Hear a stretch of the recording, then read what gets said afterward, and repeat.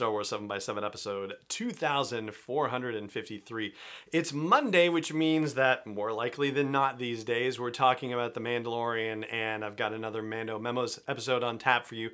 We're going to start talking about the Mandalorian himself, Din Djarin, and we are going to today look at one aspect of his situation that really didn't get a lot of attention in Season 2 after all. Punch it.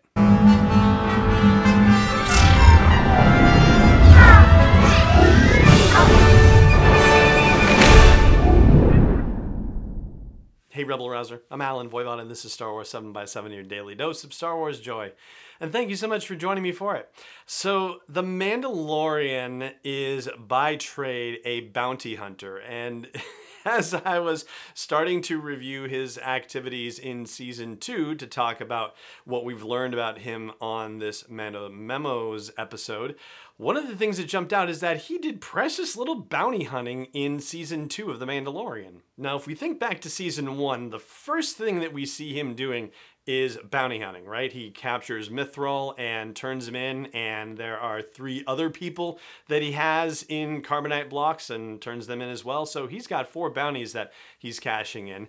And when Greef Karga says, I got a bail jumper, a bail jumper, a bail jumper, and a bail jumper, he's going to take the lot of them, and the most expensive one that Greef Karga has, not counting what happens with the client, is 5,000 credits. So that's, not a heck of a lot according to The Mandalorian. It'll barely pay for fuel. He doesn't take any of those jobs, though. Of course, he takes the job for the client, and the client pays him with a Camtano of Beskar, which Mando immediately turns over to the armorer. And Mando does not strike me as the type to take a slice off the top, right? I would say that is not the way.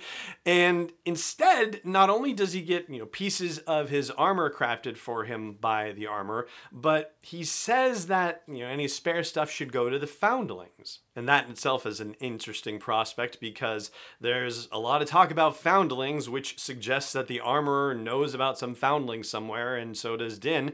But where are these foundlings, and did they escape the events of Season 1? So that'll be fun to see if they pop up in Season 3 or beyond. So, that's wiped out as far as we're concerned. He doesn't have money to live on, at least nothing that he's earned, aside from just the job for Mythrol at the very beginning of the season.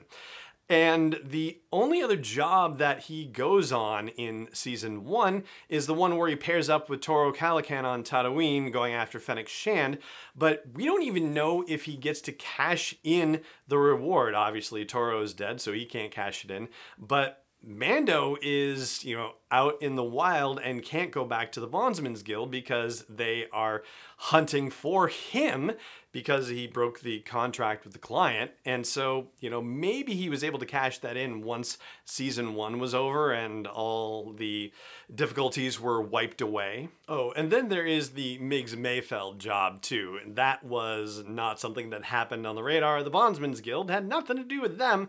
So yeah, at least there's a little something, but how far could that have really gone? And to be fair, we don't really know how much time takes place between Season 1 and Season 2 as far as I've read. We just know that Mando, now with full possession of Grogu, is on the hunt for other Mandalorians to lead him to other Jedi. But as we go through Season 2, there's not a single job Mando takes that involves payment in credits or flan or Beskar or anything, right? Because it was the quid pro quo season. Cobb Vanth says, kill the Krayt Dragon and I'll give you the Boba Fett armor. Frog Lady says, I'll tell you where Mandalorians are, but take me to my planet.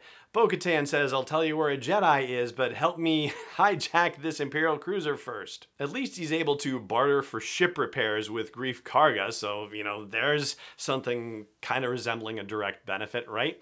But then, Ahsoka...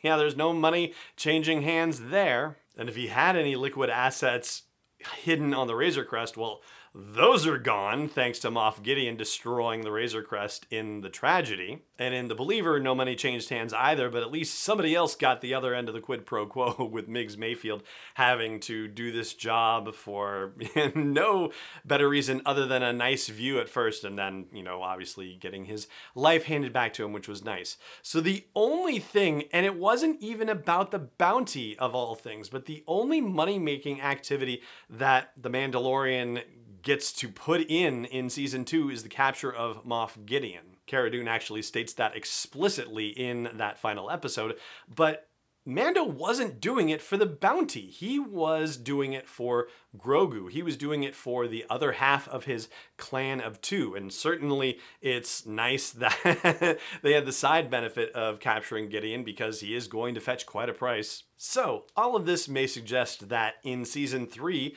we might see Mando going back to what he does best, what he does for a living, which is bounty hunting, right? I don't expect him to suddenly become an economic development officer on Navarro or anything like that.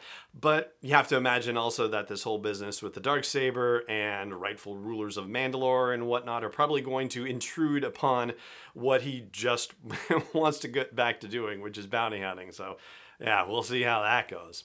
Din Djarin, economic development officer. Kind of like the sound of that. All right, so that is going to do it for this episode of the show. It just remains for me to say thank you so much for joining me for it, as always, and may the Force be with you wherever in the world you may be. Star Wars 7x7 is not endorsed or sponsored yet by Lucasfilm Limited, Disney, or 20th Century Fox, and is intended for entertainment and information purposes only. Star Wars, the Star Wars logo, all names and pictures of Star Wars characters, vehicles, and any other Star Wars-related items are registered trademarks and/or copyrights of Lucasfilm Limited, or their respective trademark and copyright holders. May the Force be with them. All original content is copyright 2021 by Star Wars 7x7. We hope you love it.